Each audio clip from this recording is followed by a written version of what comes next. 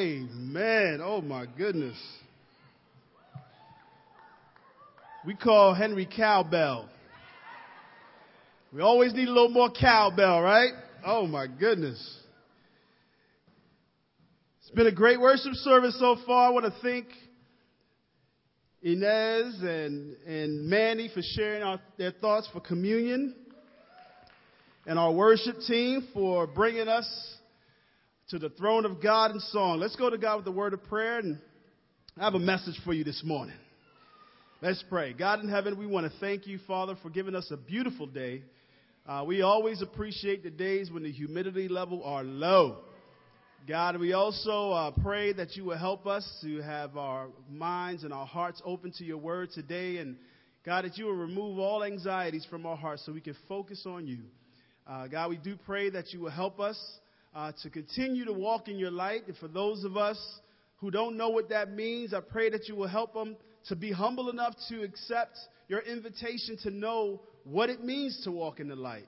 And God, that we know that there are a lot of us, we're all at a different place in our faith, and we just pray that you'll help us to come together as one, especially in a hurting and dying world like ours, God. We desperately need more people to shine their light for you. God, let my words be yours. In Christ Jesus' name we pray. Amen. Last Sunday, Ed did a fantastic job, didn't he? Where is he? Is he here? Oh, there he is. All right. I thought he took off it was like going on his preaching world tour or something. And prayerfully, we'll hear more from him soon. So, just be praying. I love this message. God's got it, now go. I love that.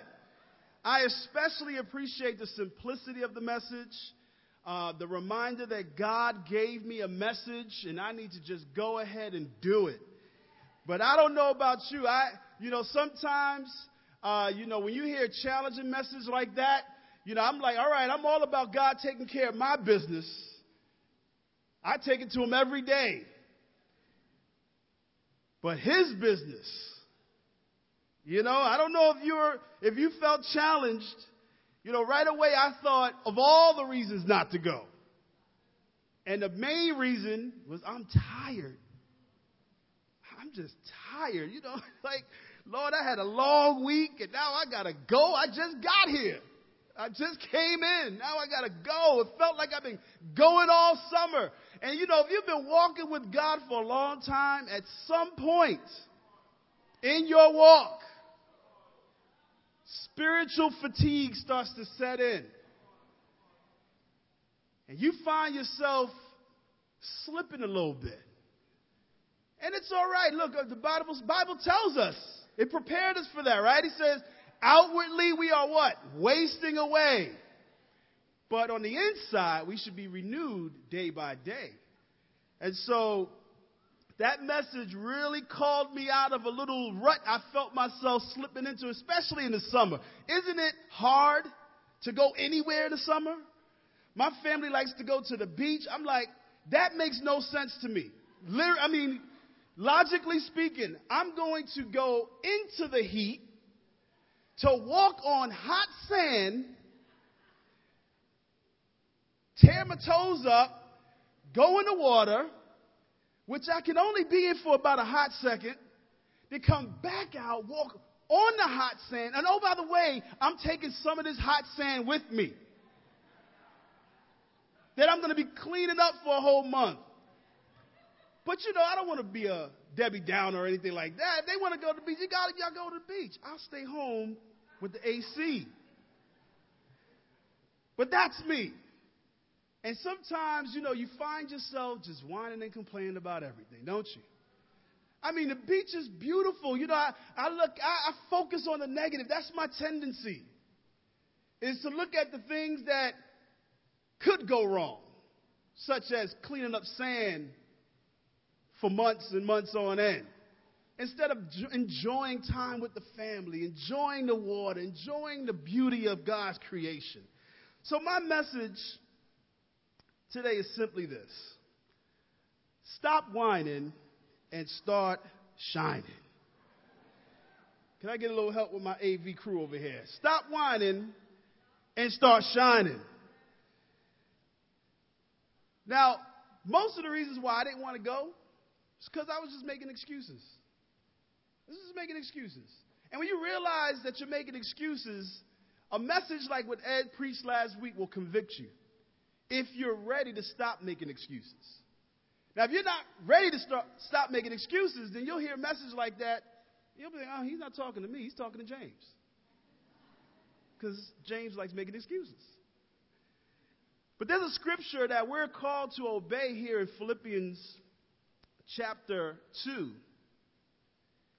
It says, do everything without complaining or arguing, so that you may become blameless and pure children of God without fault in a crooked and deprived generation in which you shine like stars in the universe as you hold out the word of life. You know, God wants us to be different. He wants us to keep a godly perspective on life. When all things are dark around us, God wants us to be the light that the world sees. Someone once said that complaining is like bad breath. You notice it when it comes out of someone else's mouth, but not your own. You know, the Bible describes 4 types of complainers. And we're going to look at them today. The first is the whiner. Whiners often wake up with a bad attitude. In Psalm 73, verse 3, it says, for I envy the proud when I saw them prosper despite their wickedness. They seem to live such painless lives. Their bodies are so healthy and strong. They don't have troubles like other people. They're not plagued with problems like everyone else. You ever found yourself saying these things? Or something like that? You know, I find myself sometimes envying happy people. Like, man, how could they be in such a good mood? I live with my wife. It seems like she's always in this perpetually good mood. I'm like, I wake up in a bad mood sometimes. And she wakes up and she's, and she's like, good morning, sweet. I'm like, ugh. That's only sometimes, all right? I'm usually better after I get my cup of coffee. Then I'm like, you know. But sometimes we wake up whining. It's hot. Who turned off the AC? Or, you know, or it's cold. Who turned on the AC? You know, it's like we wake up whining. But especially when we start comparing our lives and our situation to other people. Like, how could she just had a baby and look like that?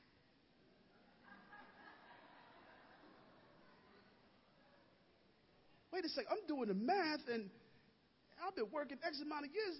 I ain't driving no car like that. How can he afford to drive something that nice?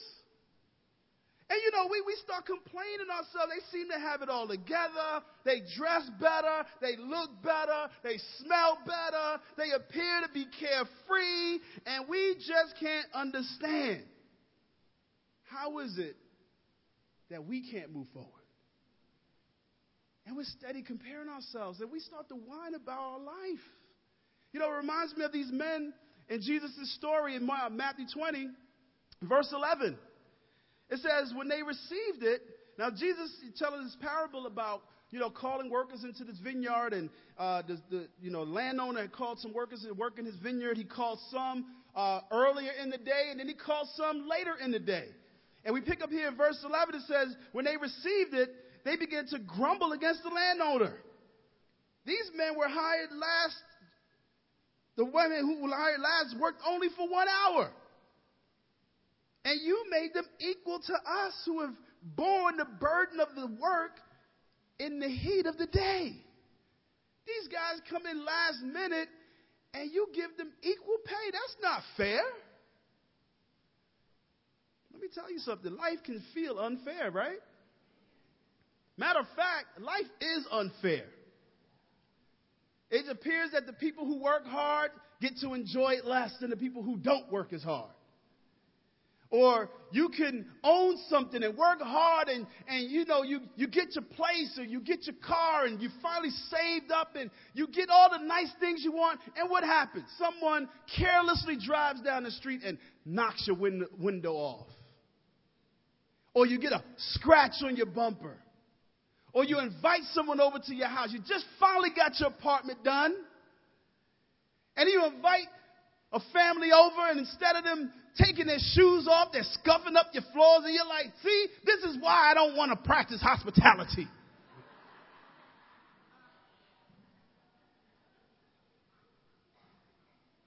It just feels unfair. Or your job, you've been working hard, you've been showing up on time, you come back from your breaks on time, you don't watch any inappropriate material on the internet, you're doing the best you can, and somebody else gets promoted over you. That ain't fair. That ain't fair. But that's life. That's life. But you know where life is fair? In heaven. With God. All things will be made fair with God. See, we must be people. We have to show people how godly men and women deal with life's unfair treatment. Whining will only keep us from shining. Let's look at the next one. The victim. No one cares about me. This is a picture of Moses with his church, the Israelites. And back in Numbers chapter 11, verses 10 through 15, Moses, now let's just do a brief history recap here. Moses had just freed all of God's people from slavery in Egypt. They were oppressed. They were mistreated. They were loathed by the Egyptians. And they complained and they cried out to God, and God heard their cries and sent them a Savior, Moses and Aaron. And through several attempts, several miracles, Pharaoh finally releases God's people. And God takes them on a journey to a land he had promised that he would give from their forefathers. And so they finally make this journey. And on this journey, now mind you, God provided everything they needed. He told them that your sandals would not wear out in the desert. And when they wanted food to eat, guess what God did? He rained it down from heaven. I mean, imagine you're trying to budget and you want to not eat out and you're rushing out to get out to work and you forget to bring your lunch. And you're like, Lord, I'm trying to be wise. I'm trying not to buy lunch out, but I don't have any money for lunch. And you just pray and a sandwich falls right out of heaven, right into your lap. And you're like, look at God, right? And then you open it up and you realize it's gluten-free. And you know that can only be from God. I mean, manna was falling from the sky. They didn't have to eat anything. And then they were like, well, we're getting tired of this manna. We decided we don't want to be vegan anymore. We want some meat. And what does God do? God sends down quail from the sky. They got so much meat it was coming out of their nose, the Bible says. And here's Moses. Shows up. Well, as a matter of fact, this is probably before church. It says, Moses heard the people of every family wailing, each at the entrance of his tent. The Lord became exceedingly angry, and Moses was troubled. He asked the Lord, why have you brought this trouble on your servant? What have I done to displease you that you put the burden of all these people on me? Did I conceive all these people? Did I give them birth? Why do you tell me to carry them in my arms and nurse them as infants to the land you promised on up to their forefathers? Where can I get meat for all these people? They keep wailing to me. Give me meat to eat. I can't carry all these people by myself. The burden's too heavy for me. If this is how you're going to treat me, put me to death right now. If I found favor in your eyes, and don't let me face my own ruin. Moses was feeling it. Moses was feeling like the only victim, right? He asked God, why you give me these big babies to carry around in this hot desert? He was having the only pity party for himself. Let me ask you a question. How do you react when things don't go your way?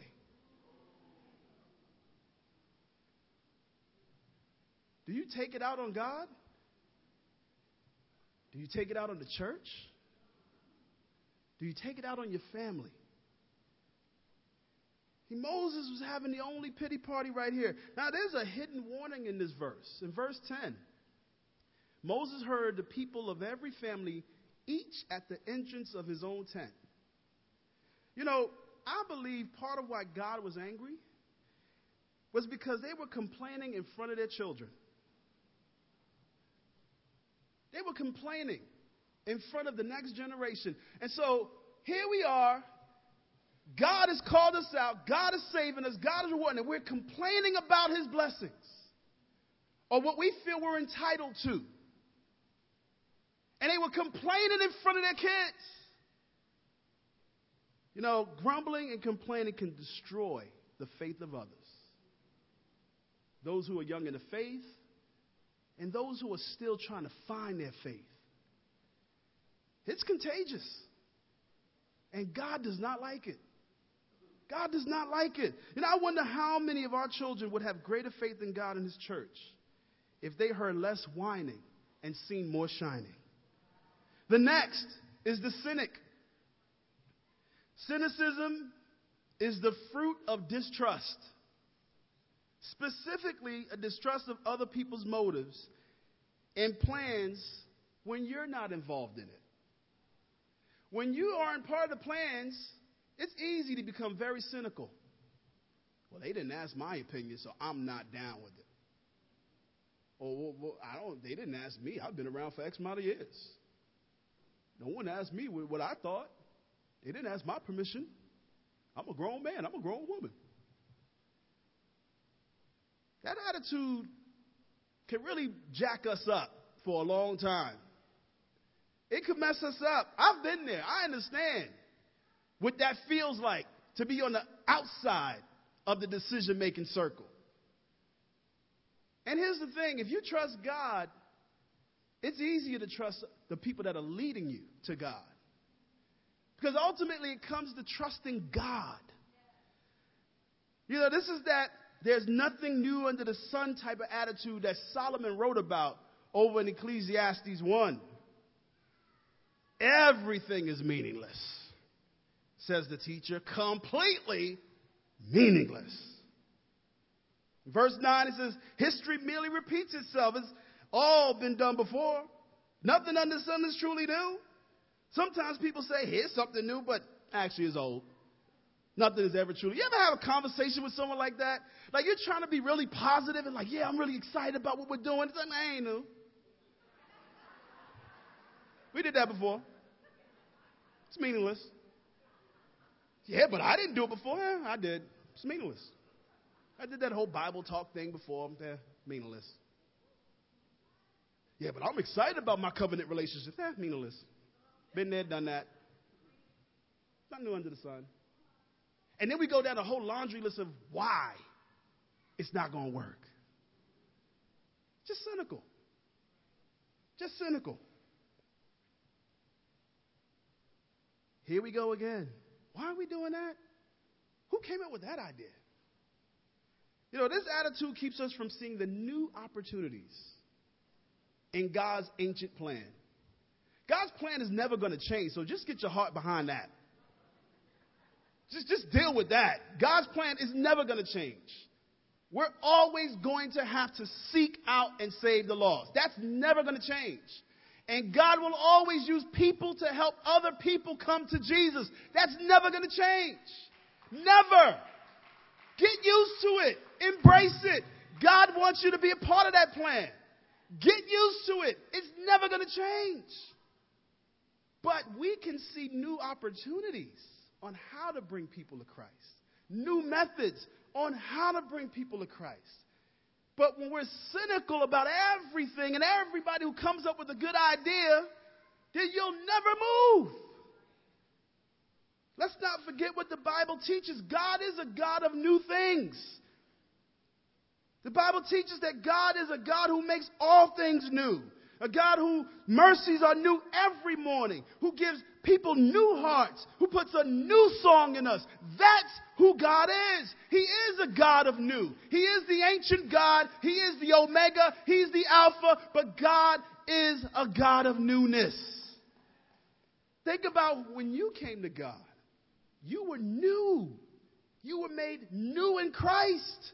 The old was gone and the new has come. And here's the thing about God. Every time we repent and continue to walk in the light, we're renewed by His Spirit. We're renewed by the blood of Christ. So you're new every morning is what the scriptures are telling us right there. See, cynics are stuck in the past, unwilling to move forward.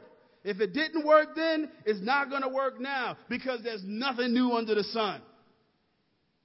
You cannot shine if you're stuck in behind. And let me tell you something right here.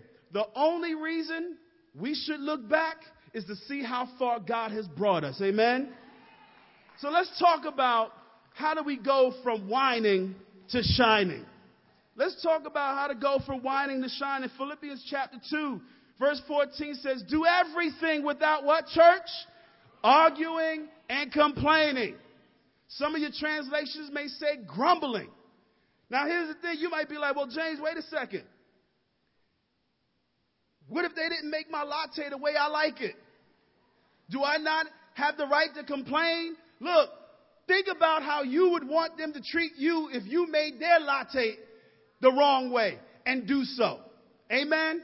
Amen. Let's move on. Treat them as you would. See grumbling as it is.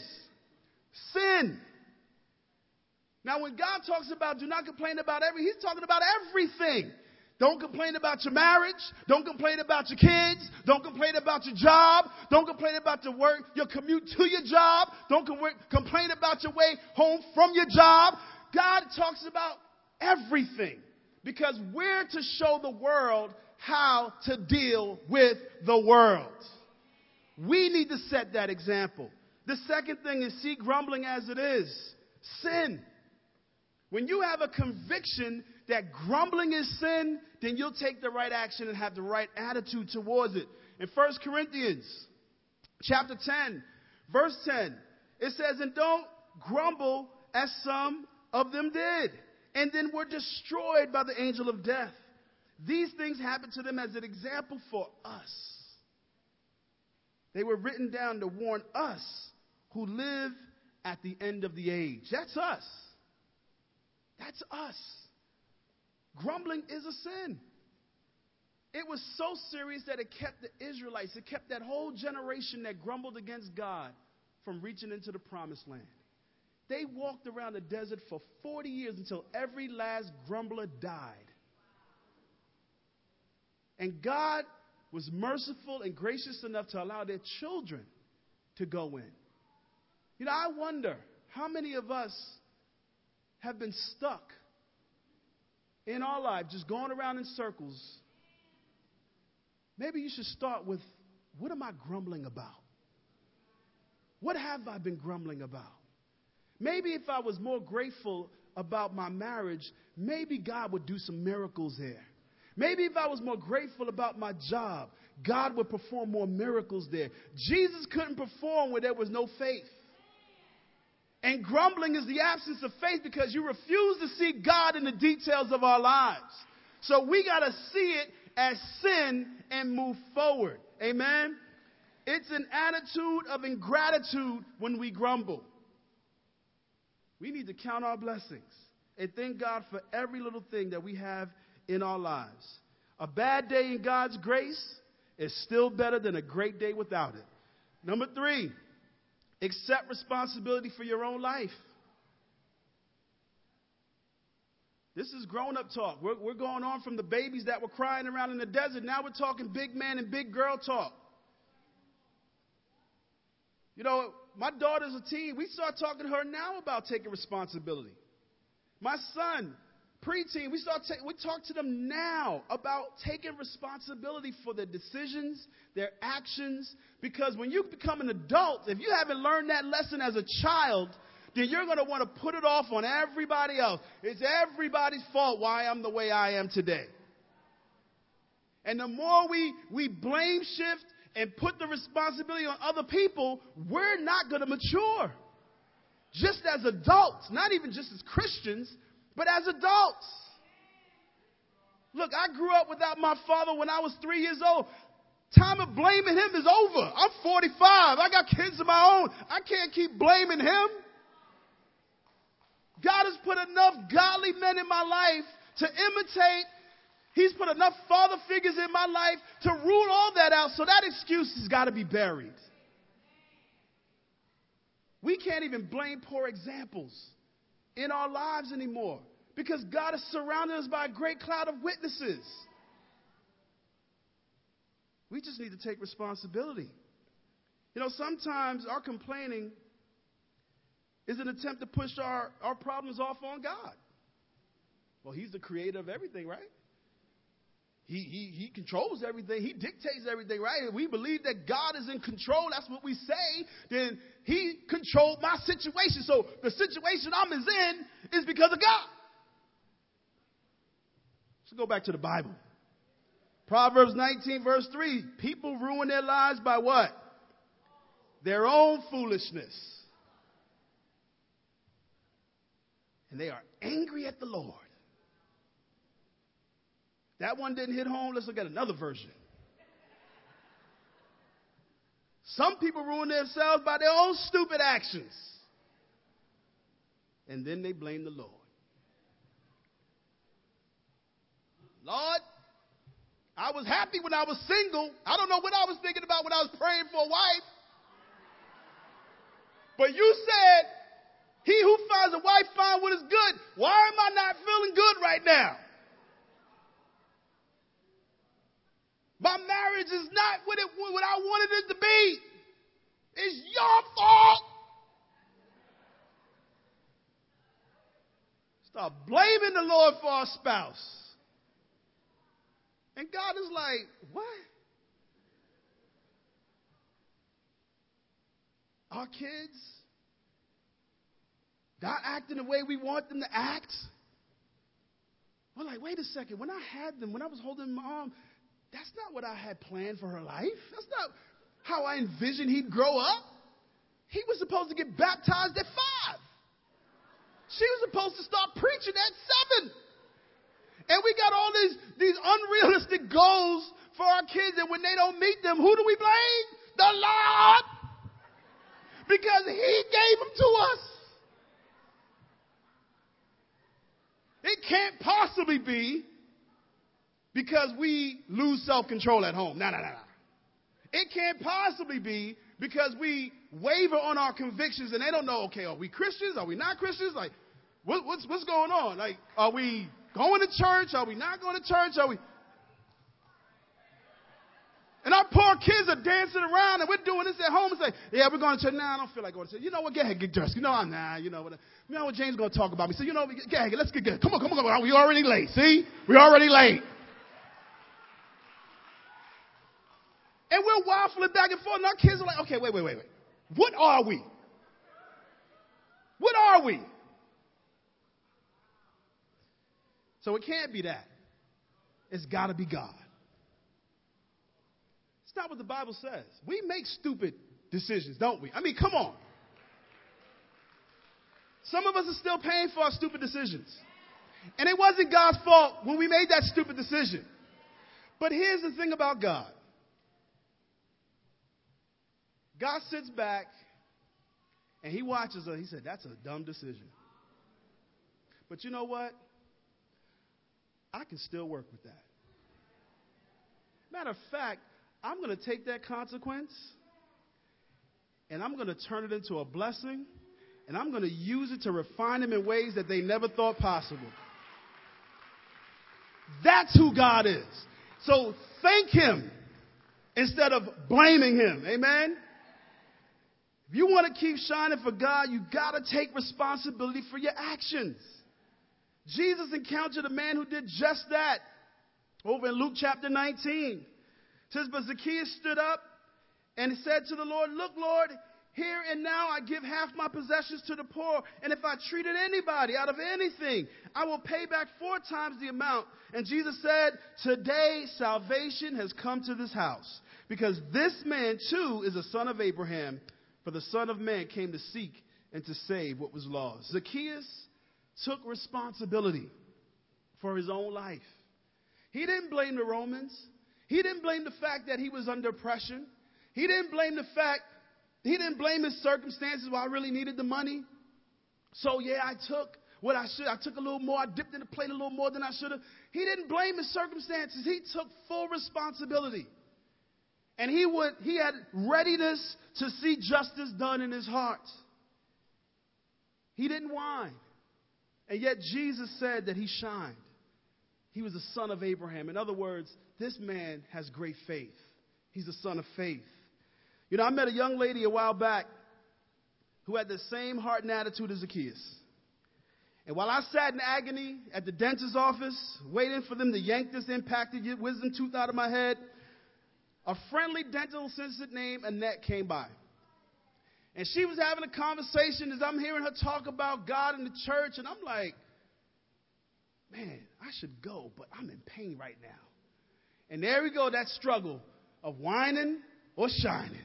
James, you're going to sit here and whine, or you're going to take the time to shine. And I'm sitting there, and all I can think about is this pain. And she's talking, and she's talking about the Bible, and I'm just squirming in my seat.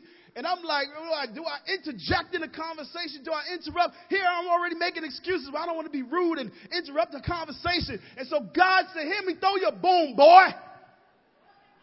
And she said, so Mr. Warren, what do you do for a living? And I said, it's funny you ask. I'm actually a minister. And that course took an a totally different direction into the eternal. Your sister Annette was baptized last night into Christ Jesus.